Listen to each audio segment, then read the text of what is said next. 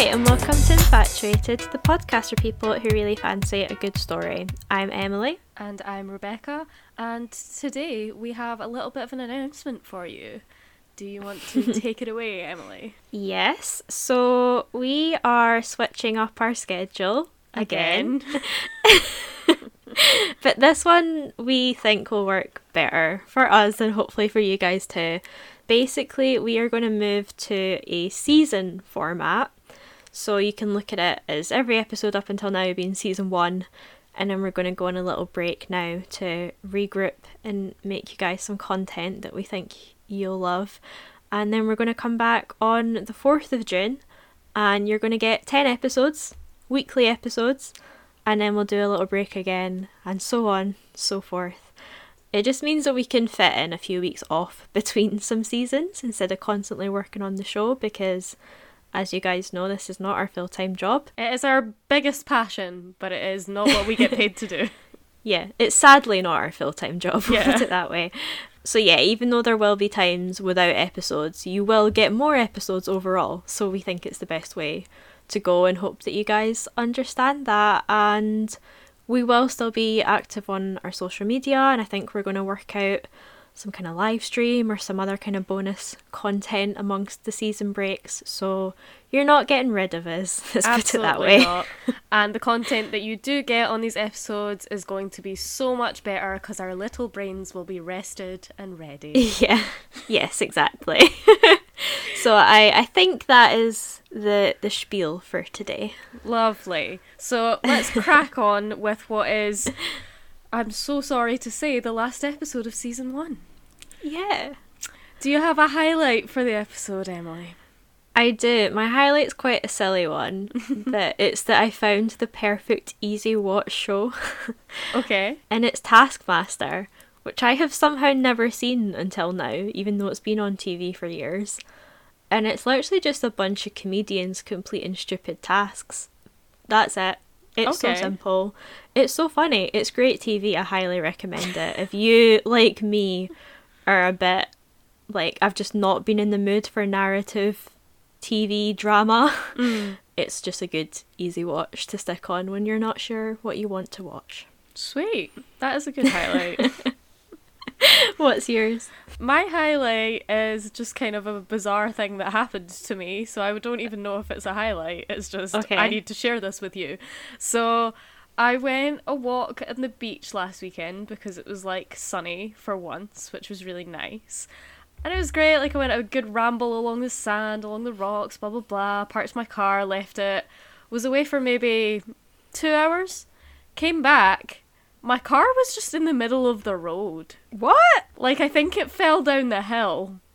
And I didn't realise it was my car to begin with. I was like, someone's car's in the middle of the road as I was walking towards it. And then I was like, oh, that's my car. Whoa. So, luckily it was fine. The car was fine. It didn't look like anyone had been hurt. It had obviously just come to a stop. But clearly need to get my handbrake checked. Oh my god. Yeah, please do. But I really just wish you could have been there to see my face, because I was bemused. It was so anticlimactic as well, because I was like, nothing's even happened. My car's just rebelling from the parking space. It was just like, nah, I don't want to be parked here. I'm gonna just slide into the middle of the seaside town road. Wow.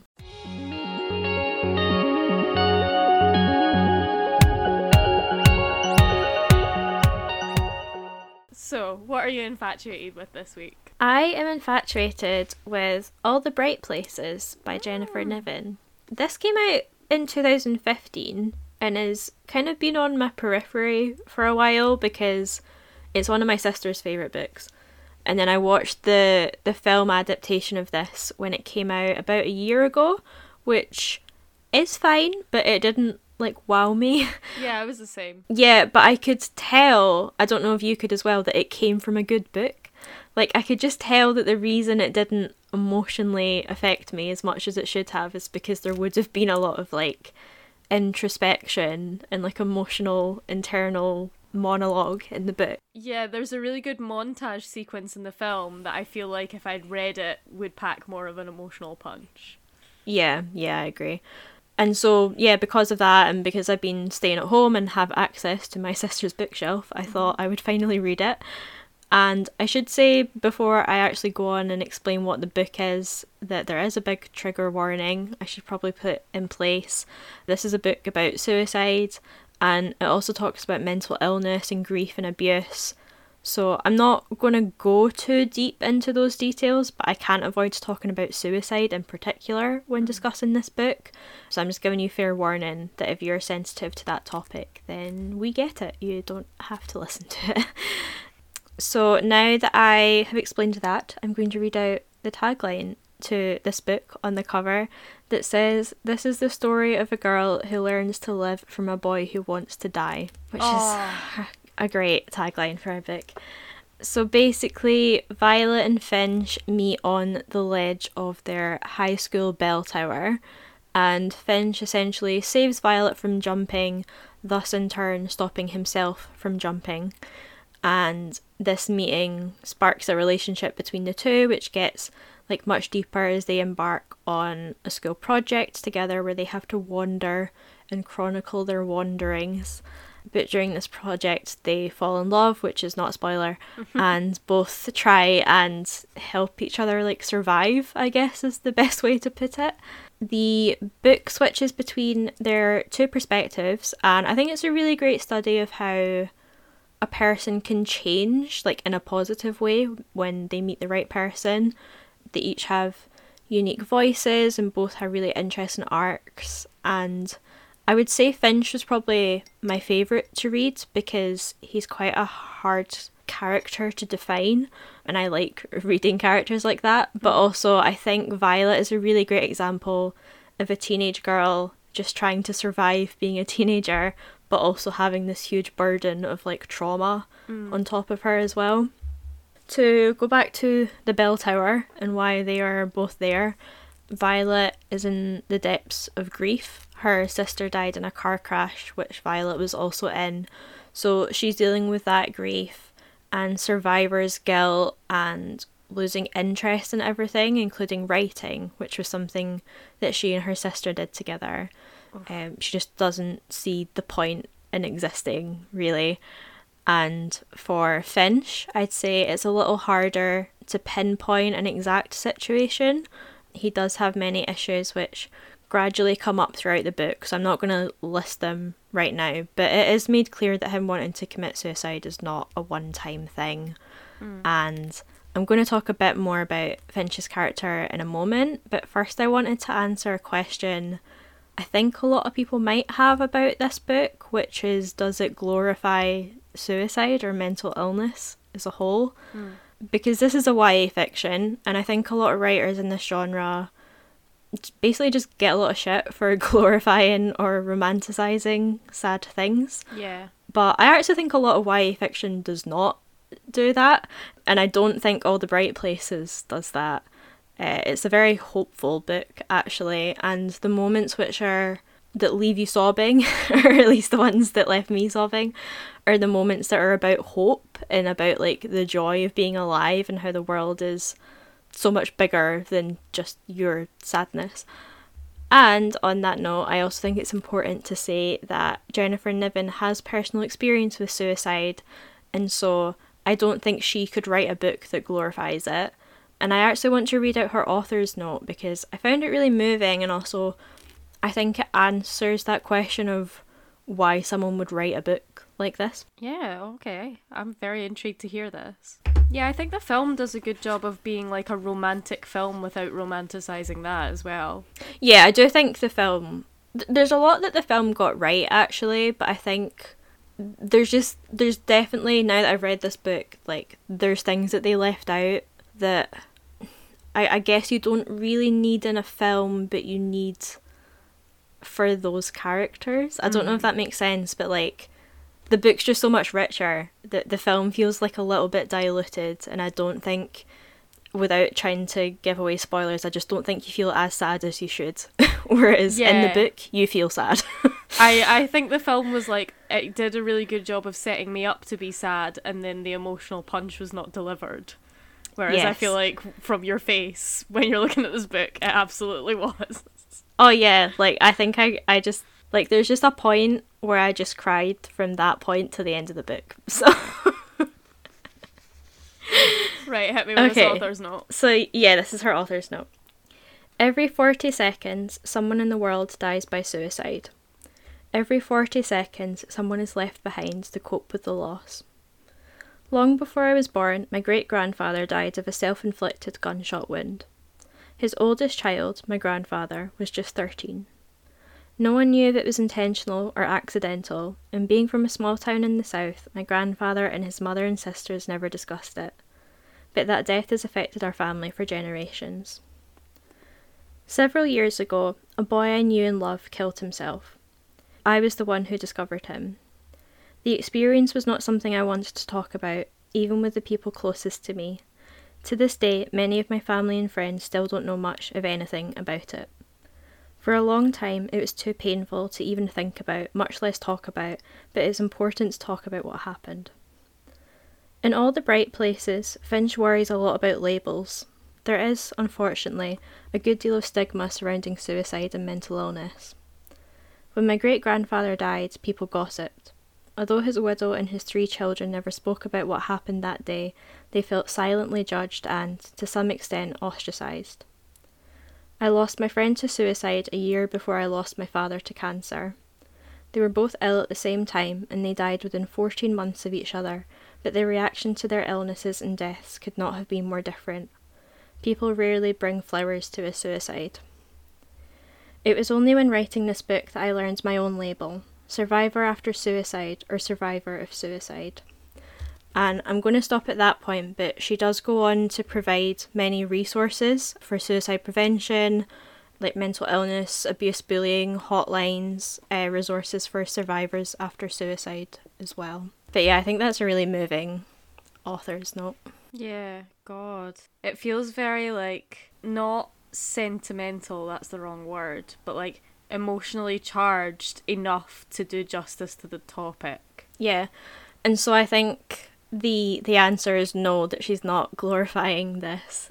She's writing, so it's talked about more, and I do really admire her for that, because I imagine it would have been a very hard book to write, given everything that I've just read out. Definitely. Fair play to her. Yeah, definitely. So I want to read out a section from Finch's perspective.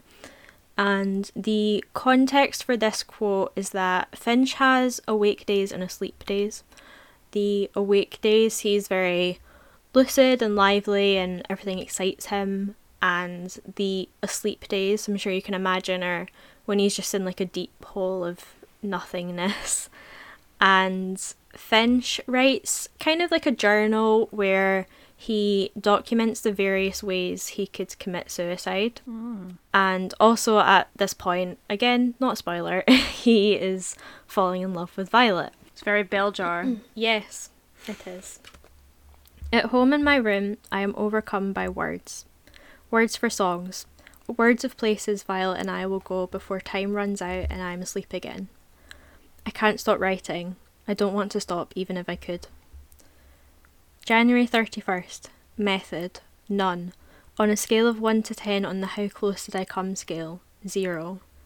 Facts. The euthanasia coaster doesn't actually exist. But if it did, it would be a 3-minute ride that involves a climb nearly a third of a mile long, up to 1,600 feet, followed by a sheer drop and 7 loops. That final descent and series of loops takes 60 seconds, but the 10 G centrifugal force that results from the 223 mph loops is what kills you. And then there's this strange fold in time, and I realise I'm not writing anymore, I'm running. I'm still wearing the black sweater and the old blue jeans and sneakers and gloves, and suddenly my feet hurt and somehow I've made it all the way to Centreville, which is the next town over. I take off my shoes and pull off my hat and I walk all the way back home because for once I've worn myself out. But I feel good, necessary and tired and alive. Julie Jonas-Urbonas, the man who thought up the euthanasia coaster, claims it's engineered to, humanely, with elegance and euphoria, take the life of a human being. Those 10 Gs create enough centrifugal force in the body so that the blood rushes down instead of up to the brain, which results in something called cerebral hypoxia, and this is what kills you. I walk through the black Indiana night under a ceiling of stars and think about the phrase elegance and euphoria and how it describes exactly what I feel with Violet. For once, I don't want to be anyone but Theodore Finch, the boy she sees. He understands what it is to be elegant and euphoric in 100 different people, most of them flawed and stupid, part asshole, part screw-up, part freak, a boy who wants to be easy for the folks around him so that he doesn't worry them and, most of all, easy for himself. A boy who belongs, here in the world, here in his own skin. He is exactly who I want to be and what I want my epitaph to say. The boy Violet Markey loves. Aww. It's so sweet. The ceiling of stars got me. Oh, yeah, I love that line. Yeah, I think this might be my favourite quote in the whole book. Because there are scenes which perhaps stick out in my mind more, like the ones that made me cry. But this quote stuck with me from the moment I read it. Because it's about halfway through the book and you do understand that Finch is suicidal. But even though he's writing about potentially killing himself, especially in such a frank way, like, I see so much hope in that passage. Like, I see a boy who's striving to be better, not just for the girl he loves or for his, like, family and friends, but for himself. Mm-hmm. And I think you could write a version of this book where Finch only gets better because of Violet. And part of that argument of, like, you need support to get better obviously makes sense. But Niven understands that nuance of how important it is having support from others, but also how internal a battle it is as well. Absolutely, and how, like, a lot of the time wanting to live is, like, the hardest thing. Yeah. Also, just textually, I love that idea of taking the roller coaster death being elegance and euphoria, and then running with those words and using it to describe being in love. Especially a teenage love, which always feels so dramatic anyway. Yeah, it is life or death, isn't it? Yeah, I just think it's so beautiful. And throughout this book, they talk in quotes to each other quite a bit. And I wouldn't say that's a unique idea, especially for YA fiction. But what I love about how Niven uses that trope or feature is that the characters themselves analyse the quotes and explain why those particular words mean something to them. So this intertextuality exists where they're using someone else's words to say something, but they're using their own words to explain why they picked someone else's words in the first place. And it just makes it feel real that they would quote, like, Virginia Woolf, for example, to each other. It's like Infatuated. Basically, yeah. So I want to read out a passage like this. So I'm actually going to jump back to one of their first proper conversations, which is done over Facebook Messenger, of course. Oh. And this is a great passage if you like Virginia Woolf, and this one's from Finch's perspective as well. I set my fingers on the keyboard, looking at the way they rest there, the nails broad and round. I run my hands along the keys as if I'm playing piano. And then I type, obligatory family meals suck, especially when meat and denial are involved. I feel we can't go through another of those terrible times, especially when there's so much else to do. The quote is from Virginia Woolf's suicide note to her husband, but I think it fits the occasion. I send the message and wait around the computer, organising the pills into groups of 3, then 10, when really I'm hoping for something from Violet. I work at banging the licence plate flat again, scribble down another of those terrible times, and add it to the wall of my room, which is already covered in notes just like this. The wall has various names: wall of thoughts, wall of ideas, wall of my mind, or just the wall, not to be confused with Pink Floyd. The wall is a place to keep track of thoughts as fast as they come, and remember them when they go away. Anything interesting or weird or even halfway inspired goes up there. An hour later, I check my Facebook page. Violet has written, arrange whatever pieces come your way. My skin starts to burn. She's quoting Virginia Woolf back to me. My pulse has tripled its pace. Shit, I think. That's all the Virginia Woolf I know. I do a quick internet search looking for just the right response. Suddenly I wish I'd paid more attention to Virginia Woolf, a writer I've never had much use for until now. Suddenly I wish I'd done nothing but study her for all of my 17 years. I type back, my own brain is to me the most unaccountable of machinery, always buzzing, humming, soaring, roaring, diving, and then buried in mud. And why? What's this passion for? This goes to what Violet said about time filler and how none of it matters, but it's also me exactly, buzzing, humming, soaring, roaring, diving, and then falling deep into the mud, so deep I can't breathe. The asleeps and awakes, no in-betweens. It's a damn good quote, so good it gives me chills. I study the hair standing up on my arm, and by the time I look back at the screen, Violet has responded, when you consider things like the stars, our affairs don't seem to matter very much, do they? I'm full on cheating now, pulling up every Virginia Woolf site I can find. I wonder if she's cheating too. I write, I am rooted, but I flow. I nearly change my mind. I think about deleting the line, but then she writes back, I like that one, where is it from? The waves. I cheat again and find the passage. Here's more. I feel 1,000 capacities spring up in me. I am arch, gay, languid, melancholy by turns. I am rooted, but I flow. All gold, flowing. I decide to end there, mostly because I'm in a hurry to see if she'll write back. It takes her 3 minutes. I like, this is the most exciting moment I have ever known. I flutter, I ripple, I stream like a plant in the river, flowing this way, flowing that way, but rooted, so that he may come to me. Come, I say, come. My pulse isn't the only part of my body stirring now. I adjust myself and think how weirdly, stupidly sexy this is. I write, you make me feel gold, flowing. I post it without thinking. I can go on quoting Virginia Woolf. Believe me, the passage gets even hotter, but I decide I want to quote myself instead. Oh my god, that's so good. It's so... Oh, I just love it because it's so like... teenager, I'm going to Google all these quotes to impress this girl. Like, it's really funny. Yeah. But I think it's so sweet and charming as well that he goes to that much effort. And also, he's like doing it because she likes Virginia Woolf, but then he's also like, oh, these quotes are really good. Yeah, it's the fact that he's like enjoying it at the same time that like got me. Oh, it's so pure. Also, I love Virginia Woolf, so all of those quotes, I'm just like, yes. Yeah. But yeah, I do love that you also have that moment at the end where he changes the quote slightly to say exactly what he wants to say. And I think it's lovely to acknowledge that your interests, especially when you're a teenager, are an important feature of your personality, but it's also important to learn how to be yourself and express yourself in your own words. And I think this passage is like kind of symbolic of that.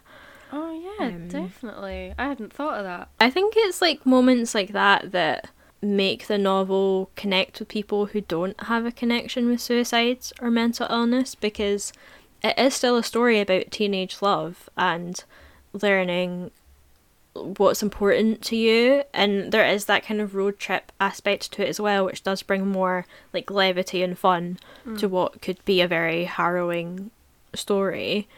And the language is just so beautiful, like it's just so quotable.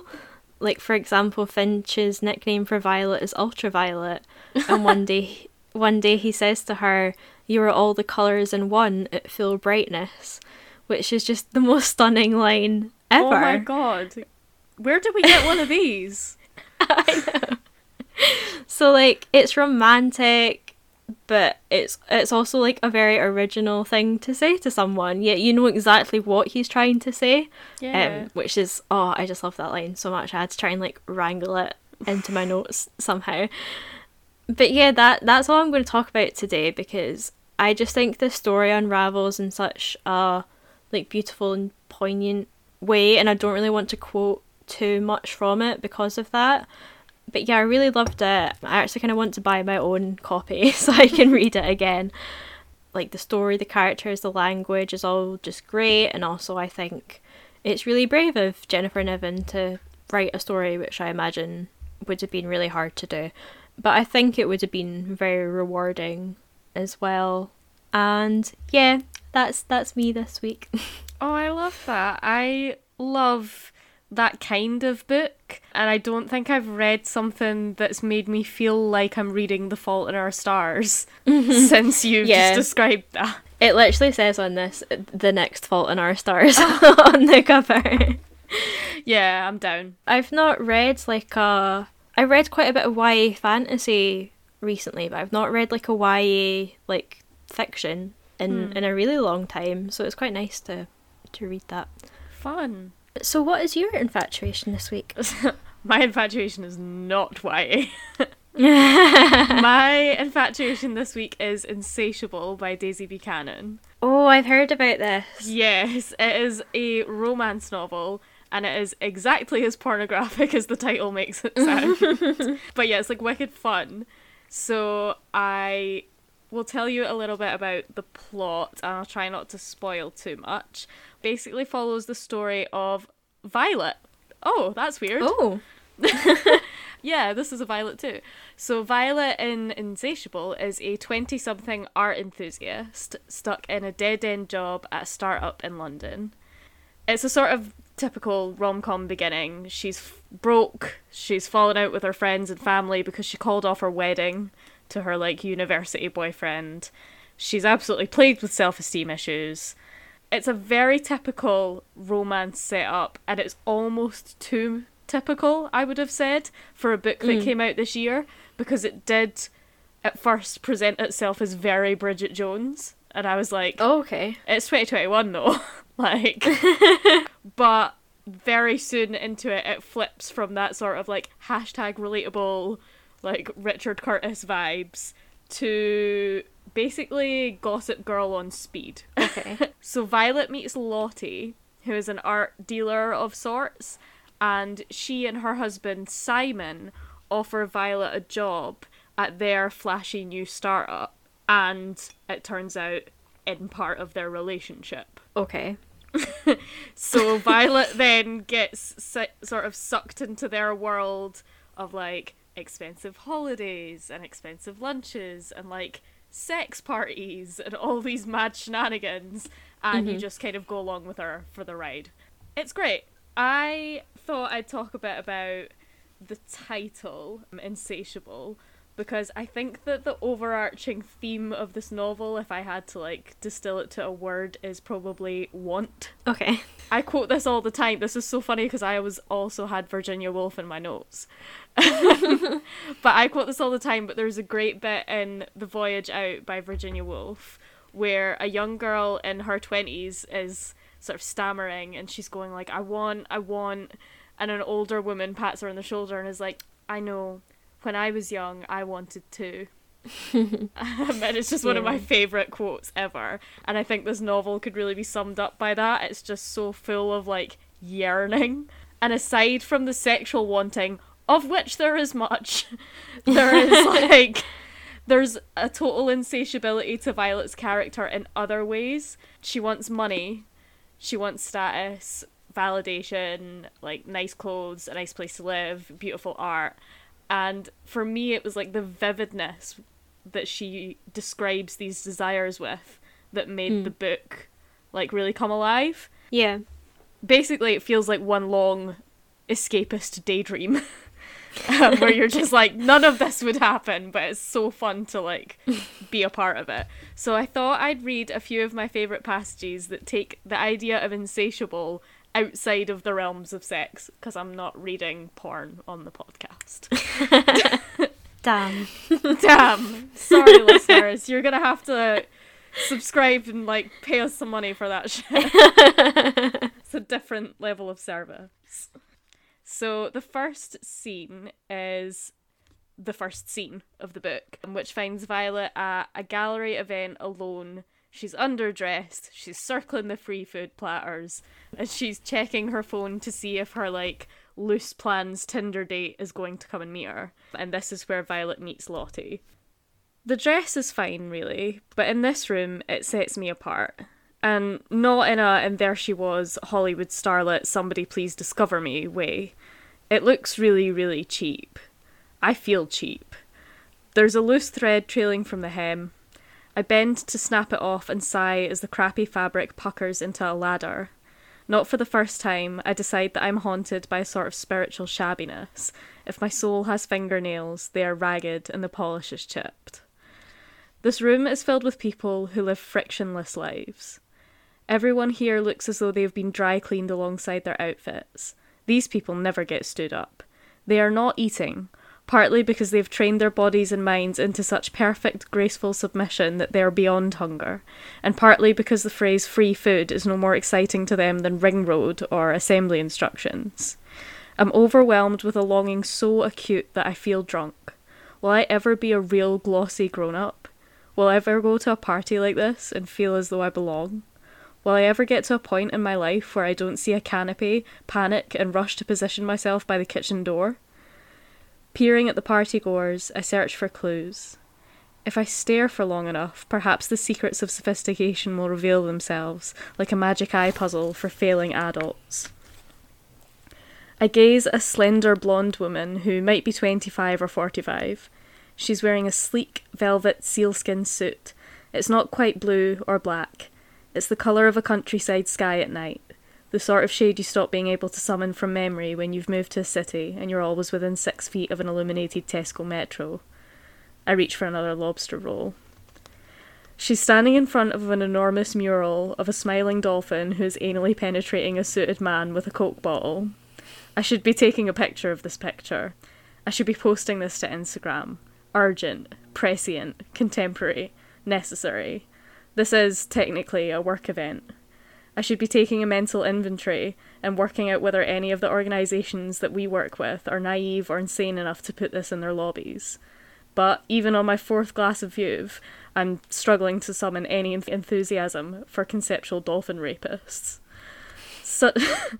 Shuddering, I remember an Erica Jong novel that featured a character who could only reach orgasm when penetrated with a bottle of a particular brand of champagne. I'm not sexually evolved enough to think about this without also thinking about how you'd explain yourself in A&E. Looking at my phone again feels like an admission of failure, but I can't stop myself. This is the part I hate the most. Single girls are supposed to behave as though we don't care. We need to pretend to be bored by the boys in order to make them want us. Our passion, I'm learning, is a passion killer. Now that I reek of lobster, there's a slightly stronger chance that Dan will appear, but it's 8:30, he said 7, and if I'm deeply honest with myself, I'll probably stop by, be nice to see you, and a winking face does not constitute a considered romantic gesture. I don't understand what I've done wrong. Is this because I sent him a heart by accident, because my thumbs are clumsy? I should give up and go home. Maybe I'll find that man with the honey mustard sausages, and then I'll give up and go home. Someone vaguely familiar is getting very agitated about a Jeff Koons-esque balloon model avocado. Oh, is that Rod Stewart? No. Against my better judgment, I press my smeary phone screen one more time. According to WhatsApp, Dan was last seen today at 7:28 p.m. Fuck you, Dan. I hope you're out with another girl right now, and you marry her, and she has all your babies, all 19 of them, and then you discover that she says yourself when she means you, and it's too late. Then I see her. She's surrounded by noisy, gesticulating guests, but in a sea of shrieks and flying limbs, she's an island of stillness and silence. For a moment, I wonder whether she's meditating. Her smirk gives her away. This isn't a moment of deep spiritual peace. This is a woman remembering a private joke. I want to know what's making her smile, and who cuts her hair. Where my hair is flyaway, frizzy, falling across my face, she has a perfect, blunt, glossy fringe that stops just above her eyeline. It has an effect on her gaze. She's coy, yet shrewd, part cinema verite ingenue, and part Dame Judi Dench. She's 2 or 3 inches taller than me, but she's carrying herself as though the difference were 2 or 3 feet. She gives the impression of slimness rather than thinness. Words from decade-old gossip magazines float unbidden into my head. I hear trainer and Pilates and Gwyneth and Tracy Anderson and Ashtanga yoga and still something people do. As my brain makes me apologise to the people who have practiced yoga for spiritual reasons for tens of thousands of years, it realises that she's wearing the £350 original Rixo version of my Topshop frock. I look beyond the hem. The nanettes, of course, she's the glossiest person I've ever seen in real life. She's everything I've spent my adult life desperately trying and failing to be. I often feel as though I'm constantly anxiously making an effort even though failure is inevitable. I'm the human version of a smudged, crumpled maths exam paper. The result is never quite right, but at least I'm showing my working. This woman is a walking right answer. She looks as though she's never made a mistake in her life. I'm not sure that she's ever sweated. She's a beautiful, stylish person in a room filled with beautiful, stylish people, but it has her confidence that is captivating. Even my mother would grudgingly say, she holds herself very well. Somehow, I don't think she learned this with a book balanced on her head. It's as though she's standing properly because she knows she owes it to her bones. Her feet are hip-width apart, her weight spread evenly across them. I become aware of my own body, the way I'm slouching to the left, with my right foot grinding a smear of mayonnaise into the parquet floor. Immediately, I stop and stand, as if called to attention. This is someone who is in charge of both of her feet, at all times. Even in a room full of power players, she has a noticeable aura. She has reached the next level of self-possession. So that's like quite a long passage, but I think it does a really good job of articulating Violet as a narrator. Yeah. Captivating that feeling of like wanting to fit in, which everyone knows is bullshit, but I think there's something really cathartic in this about admitting it. And that ending line about self-possession really stuck out to me because after listing all of the superficial qualities that Violet wants to have and like could conceivably imitate, that line hits to the heart of what's missing for her throughout the novel, which is she could construct herself to look or act a certain way, but she wouldn't believe it. Yeah. So yeah, I think that's a really great introduction to Violet, but also to Lottie. Yeah, definitely. I like the line about the Rixo dress and she has like the Topshop knockoff version. I'm just like, yeah. As someone who wants a Rixo dress but would definitely have to buy the Topshop version, I get that. Yeah, I love the line about if my soul has fingernails, they're like chipped, like they're shabby, the polish is chipped or whatever. I was like, oh man, I relate to that so much. My nails are always a state. So the next paragraph is a lot shorter. It's from the same scene, but I wanted to read out how Violet talks about art. So this is just after she makes contact with Lottie. I want Lottie to like me, and I want her to know that I love art. Not this art, not the dicks and dolphins, but that before I knew better, I wanted to work at a choir because I believed it meant I could surround myself with beauty all day long. I want to explain that pictures move me in ways I struggle to articulate, that living in my own head can feel intense and claustrophobic and untenable, but when I look at Cindy Sherman or an Edward Hopper or a Fragonard, it's as if someone has opened a trap door inside of me, and I can escape myself and head towards the light. I want to tell her that I went to the Robert Rauschenberg exhibition at the Tate and wept all the way around because it humbled me and broke my heart to learn that he was making the boldest, bravest, wall-sized collages at a time when the critical world was telling him that he was bad at art and shouldn't bother. But I don't want her to think I'm mad, so I try and be tactful too.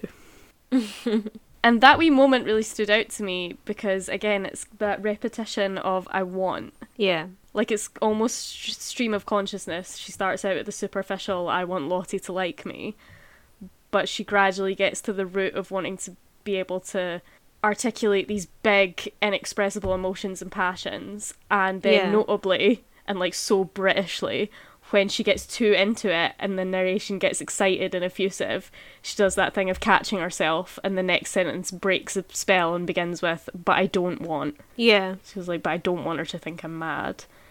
Which I thought was really, like, I don't know, it was really poignant. It's like that idea of when you're getting really passionate about something and then you worry that you're annoying. Yeah.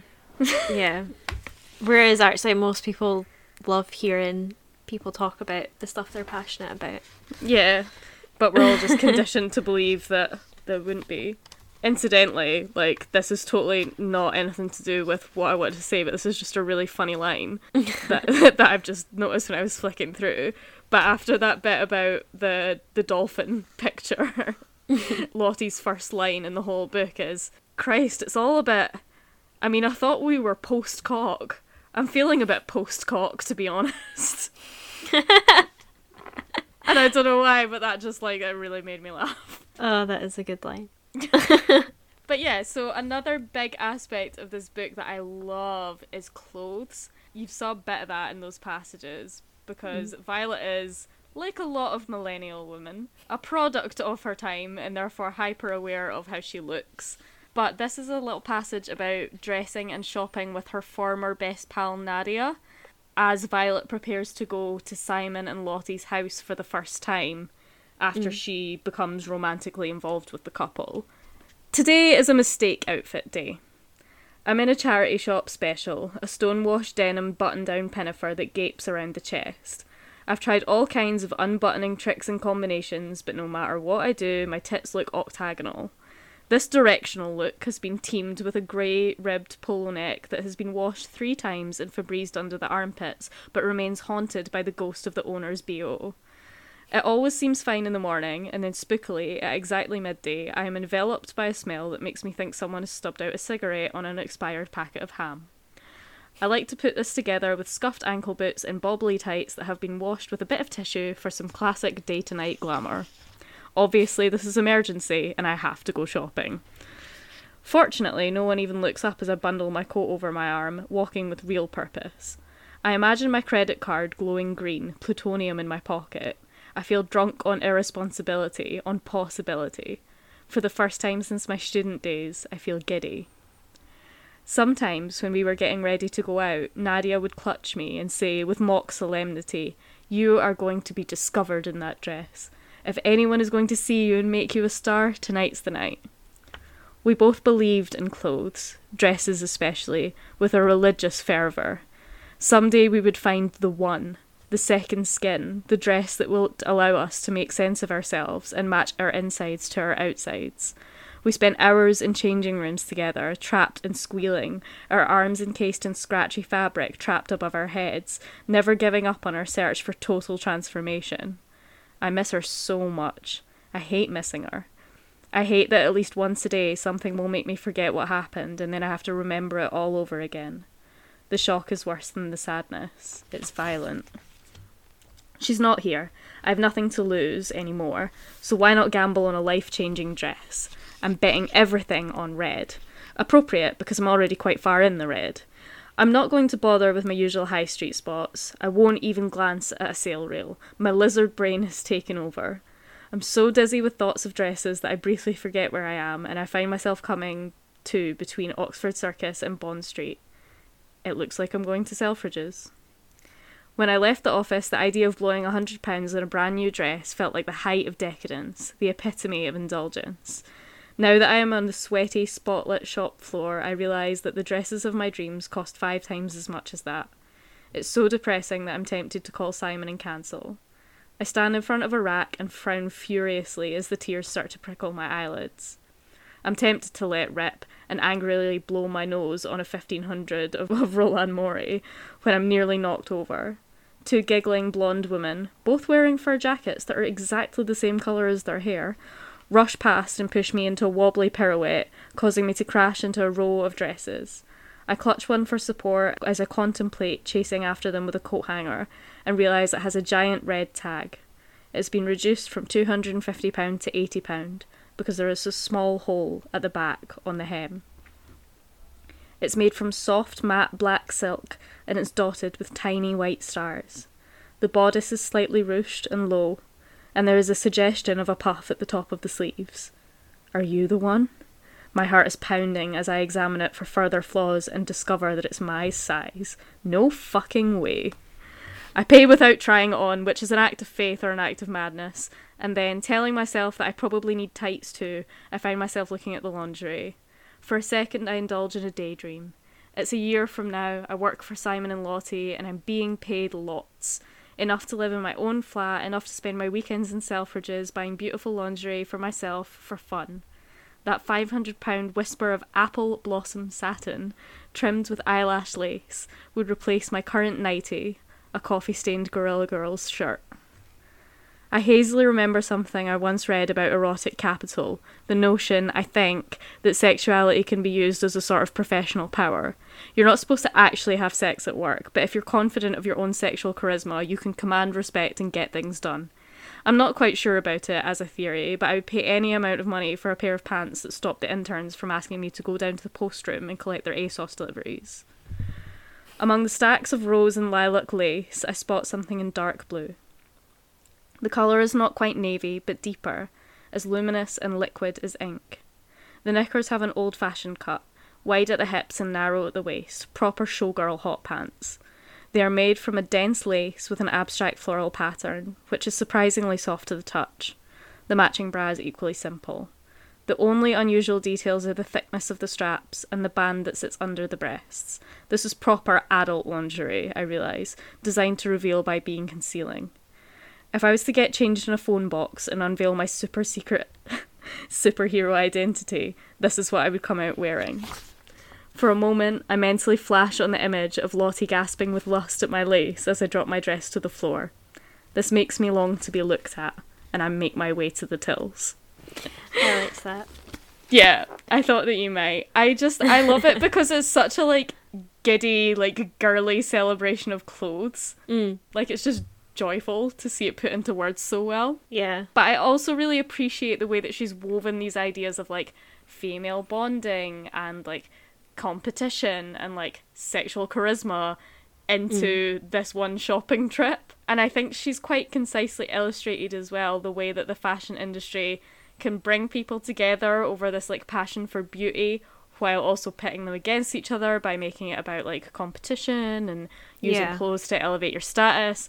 So, like, it's a lot to unpack, but she does it really breezily. And there's a part later in the novel where another character talks about Violet wearing her intelligence lightly. And I think you can really see that in Daisy Buchanan's writing of her. Yeah. And I'm going to read one more bit because this is all from quite near the beginning of the novel. And to go much further in would give away, like, the more compelling plot points. Yeah. But this bit's fun, and this bit's probably the most daydreamy bit, which I love how much this character spends daydreaming.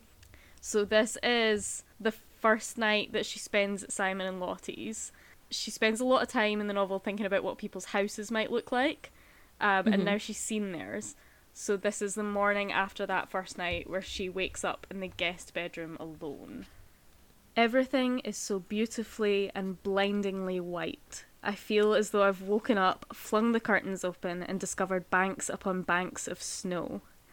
This is the nicest place I've woken up since Mark and I stayed in a country hotel when one of his school friends got married in Berkshire. At the time, I failed to fully appreciate it because I was horribly hungover. We missed the hotel breakfast, and I ended up having a very dry, sugar-free blueberry muffin in the Costa at Shively Services. Just for fun, I roll over twice before coming to the end of the mattress. Right now, I feel reborn. It's as though the luxury bedding has permeated my skin, and I'm a couple of steps closer to a shiny future filled with crisp, clean cotton. I wonder what Lottie and Simon have planned for today. They will probably have toast and coffee. Well, maybe just coffee, if Lottie is still Buchaning, although she did make some serious inroads into that pizza. They'll make coffee with a gleaming bean-grinding machine, no-nonsense pods for them, and they'll read the Times and the Guardian, and they'll know what the columnists are going to say in advance, because they're all friends or friends of friends, and probably live over the road. Perhaps they'll potter about locally, they'll look at shops like Fired Earth, and they'll see a battered old armchair, and talk about whether it's worth buying it, and having it recovered, and would it do for the den, and is there really any room for it anywhere else? And then they'll go somewhere smart for salad and cold white wine, or perhaps that nice pub with the fireplace, where they will immediately get a good table and no one will accidentally put their elbow in a half-squeezed packet of ketchup. Then they'll walk to the Heath, or maybe get on a bus and go to the gallery, and it will be a bright red bus with passengers who could have walked out of a Richard Curtis casting, fellow professionals in soft leather boots and £100 scarves, and no one will play Skepta from their phones at them, or ask if they want saving by Jesus Christ, or tell them that they're cunts. There's a part of me that would love to spend the rest of the weekend here, but I'm terrified of outstaying my welcome. All I know is that I'm simply desperate not to go home. Because when I shower at home, the water doesn't blast me clean, but trickles lukewarm onto my head, somehow making me dirtier than I was when I got in. I won't have a warm, dry, fluffy towel to swaddle myself in, but a crispy, greasy, hard one that smells as old and damp as it feels. When I eat dinner tonight, there won't be a table to sit at, and I'll have to perch at the end of my bed again, using piled up magazines as a tray. If I make a lot of effort and hang my clothes up and turn on the fairy lights that I hung over the mirror and light a couple of candles, Muji ones, I have the smallest diptych feu de bois that money can buy, and I'd only light it if I knew that I had a week to live. My sad little room has an almost romantic quality. I can pretend that I'm in a turn-of-the-century hovel instead of a 21st century one. It's especially effective when I've been crying. It looks a lot more bearable when your eyes are puffy and your vision is blurred. Still, there is nothing I can do about the fact that every square centimetre of the flat feels gritty underfoot, no matter how many times I run the crappy vacuum cleaner over it. Or the fact that I have no real idea who my housemates are, beyond knowing they are nocturnal, furious door slammers. The only thing I like about the flat is that they seem to go out for weeks at a time. When hungover, I've spent enough time contemplating the toilet bowl to realise that not even a controlled explosion could shift the grey and brown stains. It's impossible for me to shake the mounting dread that starts at the back of my throat when I get off the bus and spreads into my stomach, across my shoulders and down my back, as I wonder if the post has come, and whether today is the day that the unopened white envelopes turn scary and brown, and if I will ever be able to cross my own threshold without comparing the sensation to leaping over a pit of especially venomous snakes. Still, the longer I leave it, the more anxious I'll get. I need to leave, brave my bus, the 133, check for terrifying post, wash my hair, chuck my sexy outfit in the wash, and get on with my day, with my life. She's so descriptive. I know, I love it. And I think it's really funny as well, like the way that she describes basic middle-class English living as if it's like her biggest romantic fantasy. Like she puts so much detail in it, and especially because the chapter before this is like all of them having sex, and it is not nearly as long a chapter as that bit. So yeah, I think it's really well observed and witty, but it's also kind of depressing because what she wants seems so vapid to me. But fortunately for the book, I think if that stayed, the book would have no real driver about it. But this, like, setup of Violet is kind of the precipice from which the story falls. And the rest of the novel goes on to, like, really look at all these desires and sort of interrogate them. And as you can imagine, like, a lot of them crumble. Yeah. And, you know, there's a proper emotional journey. I don't really have a lot more to say about it. It's a fun read, it's quite luxurious, but what I liked best about Insatiable was that it really lives up to the title. It's a very greedy book, and you get to spend a lot of time indulging yourself in a world that is extremely fake, but really luxurious. Nice. It was fun times. Not for young readers. Definitely not for young readers.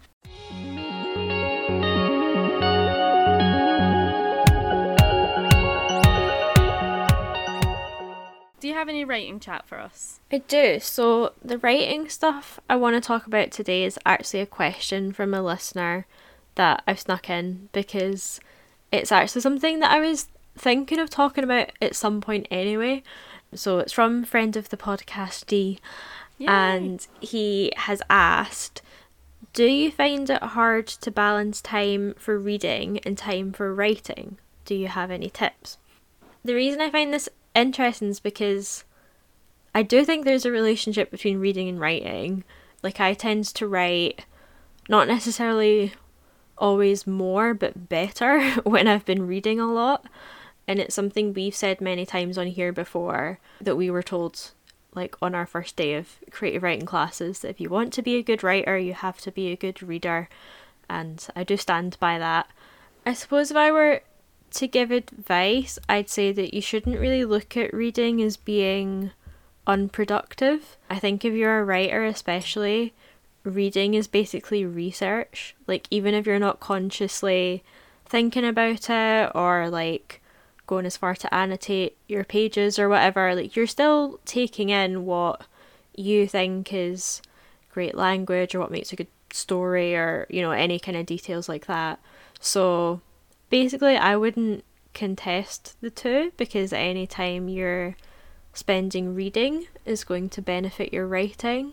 And I guess to answer the question, I don't really spend as much time writing as I do reading, but I don't really feel anything negative about that.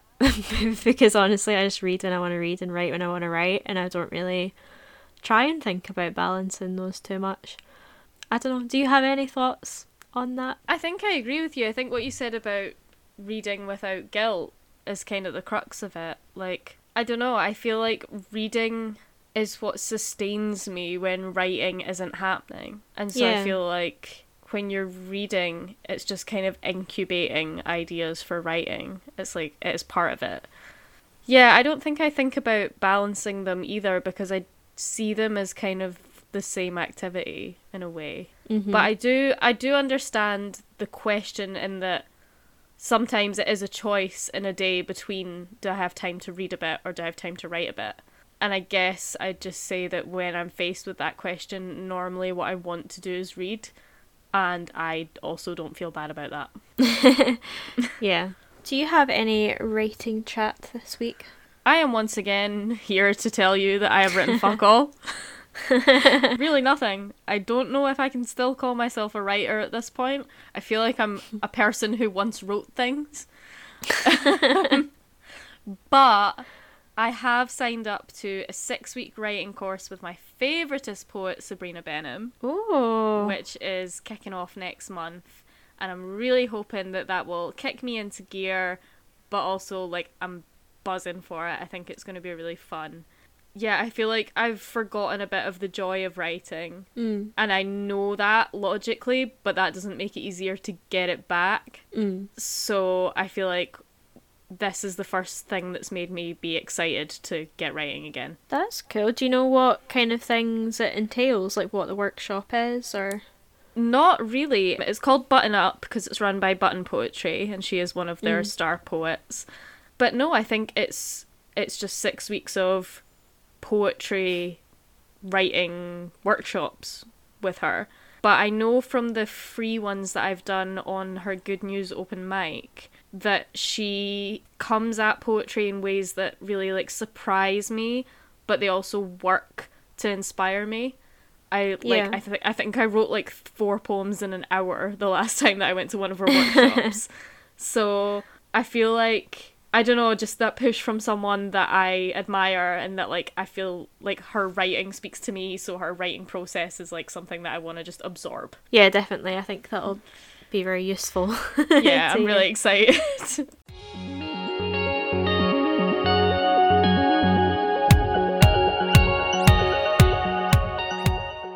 Do you have a quickfire favourite?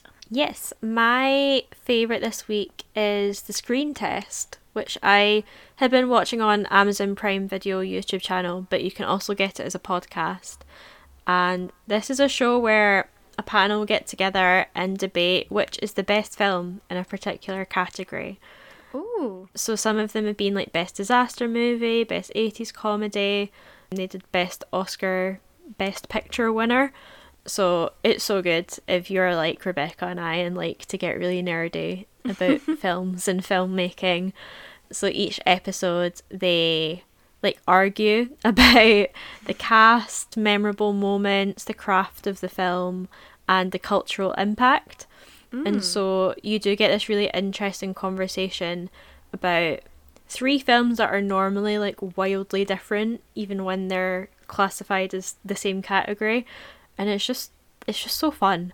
It's hosted by Jack Howard, who I'm already a big fan of. He started out on YouTube doing like sketch comedy, but has evolved into this really great filmmaker, and he's really passionate about film, as are the guests as well. So nice. It's just really lovely to watch, and I think the reason I like it so much is because it's like friendly competition. Like there's obviously like fight and talk, like banter between everyone, but no one takes it so seriously that there's like no fun. Yeah. So yeah, if you like films and want to see cool people get excited over them, it is the show for you. And I always leave each episode like wanting to watch all the films, whether it's I love that. a new find or like something I just haven't seen in a while or whatever. So I count that as a bonus as well. How long are the episodes? They're like an hour. Okay. I think Hazel Hayes is just recorded one, so she's going to be on. Sweet. And I think I think Dodie as well is going to be on one. That's cool. Talking about La La Land. Yes, because Dodie loves La La Land. And I love Dodie, and I love La La Land. Oh, I'll have to watch that just for that episode even. Yeah. What is your quickfire favourite?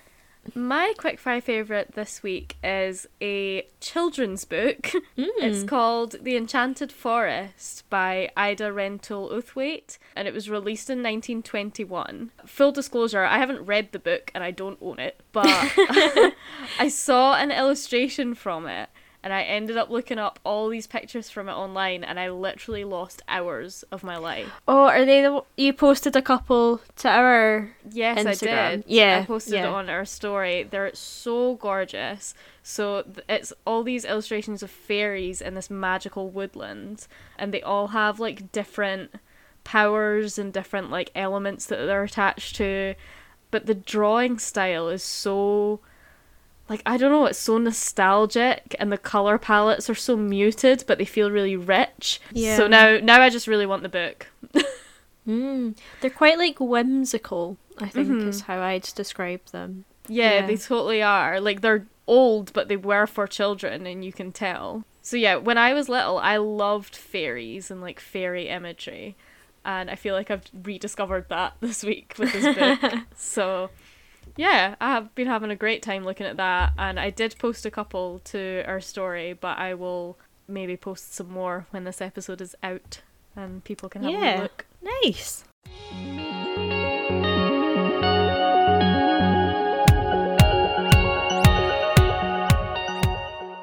Do you have a route for us? I do indeed. I found this on my travels last week in a column called Nature Watch by Keith Broomfield, and I thought it was lovely, so I wanted to share it. This is a little bit about the etymology of the word anemone and some of the lore around wood anemones. Also, I've been saying that word wrong for my entire life. Hey. So if I say it wrong...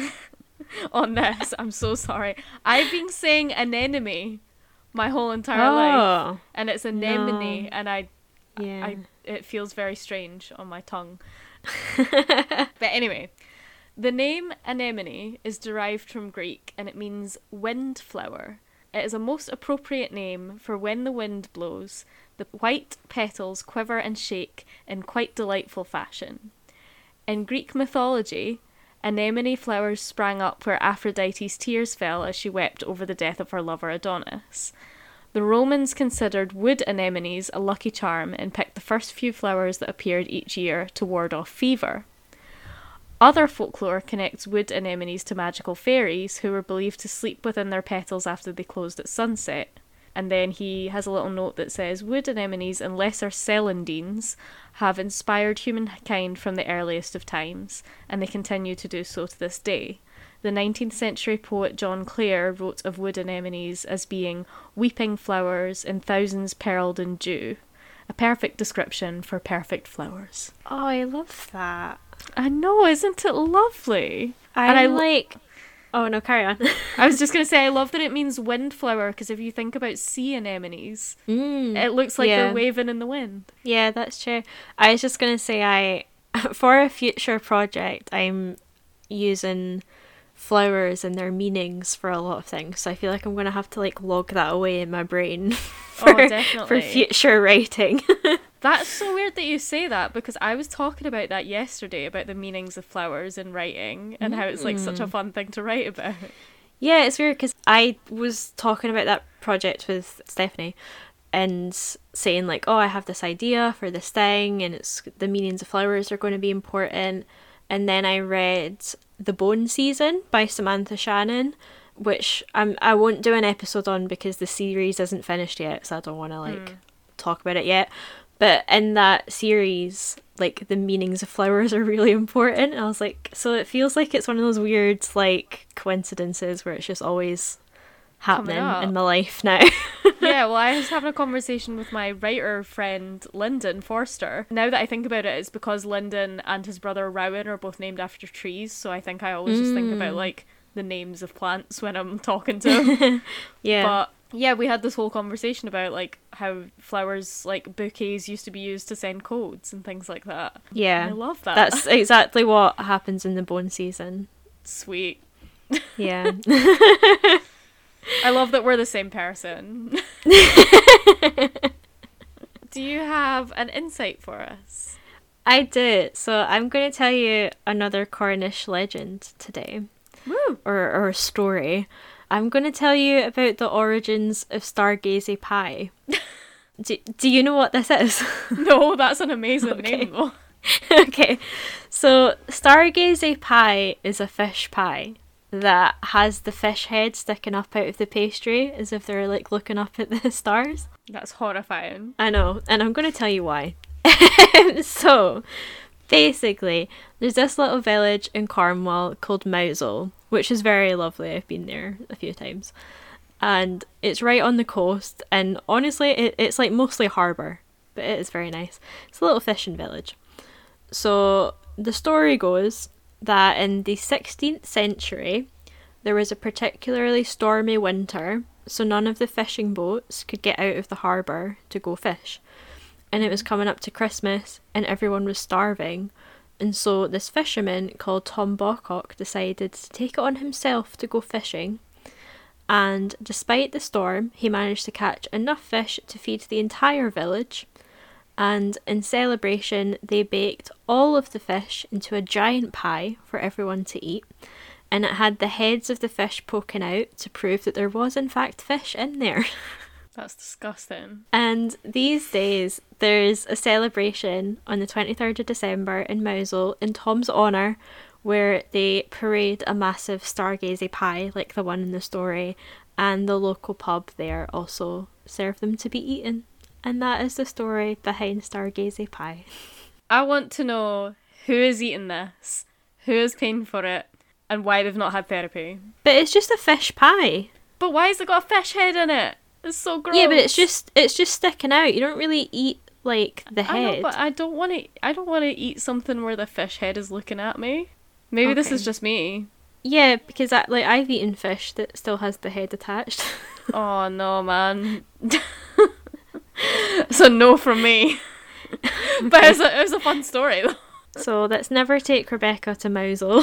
Yeah, no. Basically, I'm down to not do that. I'm fine to live my life without Stargazy pie in it. What a cute name, though. It is a cute name. I thought it was going to be a lot more appetizing from the name. No. No. Oh well.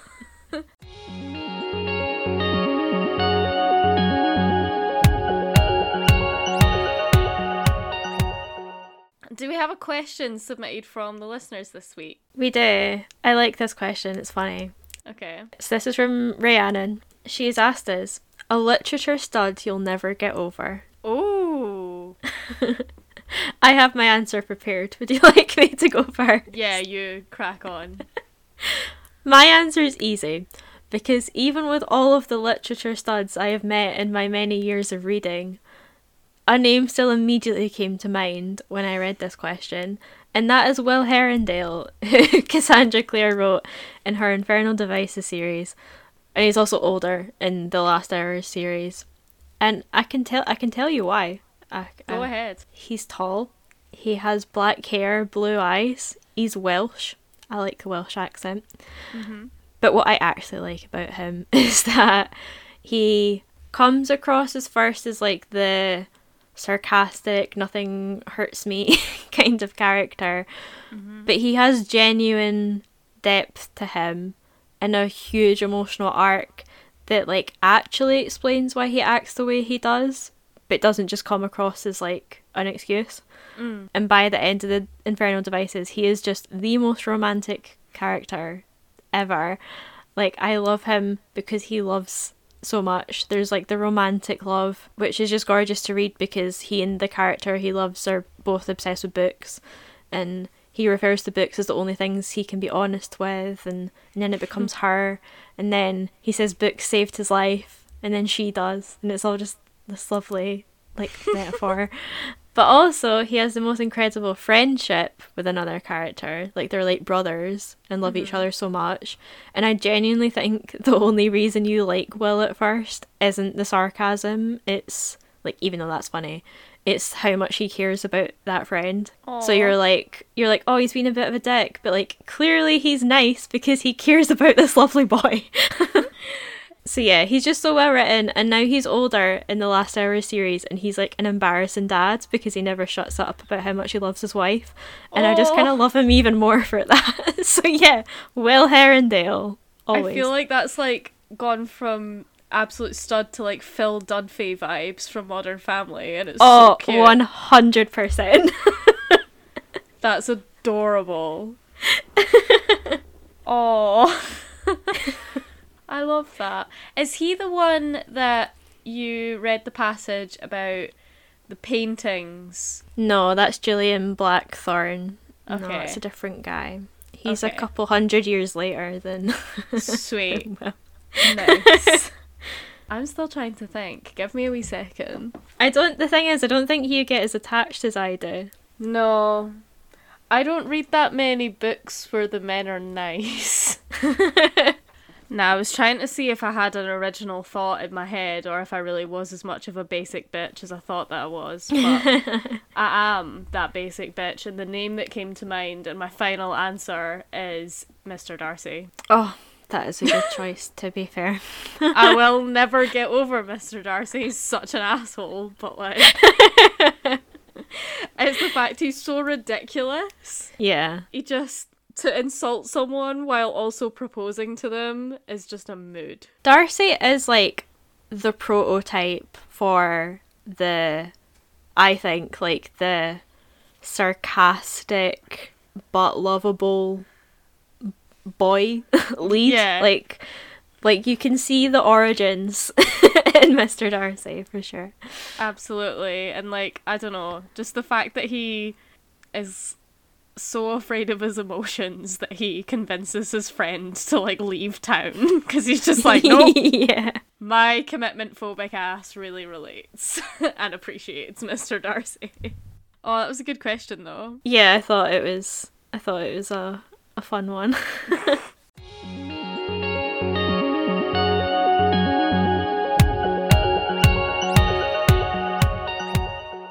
Well, is that us for the season? Yes, season 1 is over. When did we start? It was the anniversary of lockdown just recently, so this feels like poignant. I think we started around the end of June, if I remember right. So we'll be back almost a year from when we started. Yeah, we'll be back on the 4th of June for season 2. And I suppose until then, our email is infatuatedpodcast@outlook.com. Our social media is linked in the show notes, along with everything we talked about today, as well as the Infatuated mix, which has all the music we mention. And please rate and review us on your podcast apps to help us get seen. And I suppose until the 4th of June, just keep chatting to us on the social media. We'll still be there. Yep, we'll still be there. We love you. Season 2 coming soon. Get hype! Bye! Bye!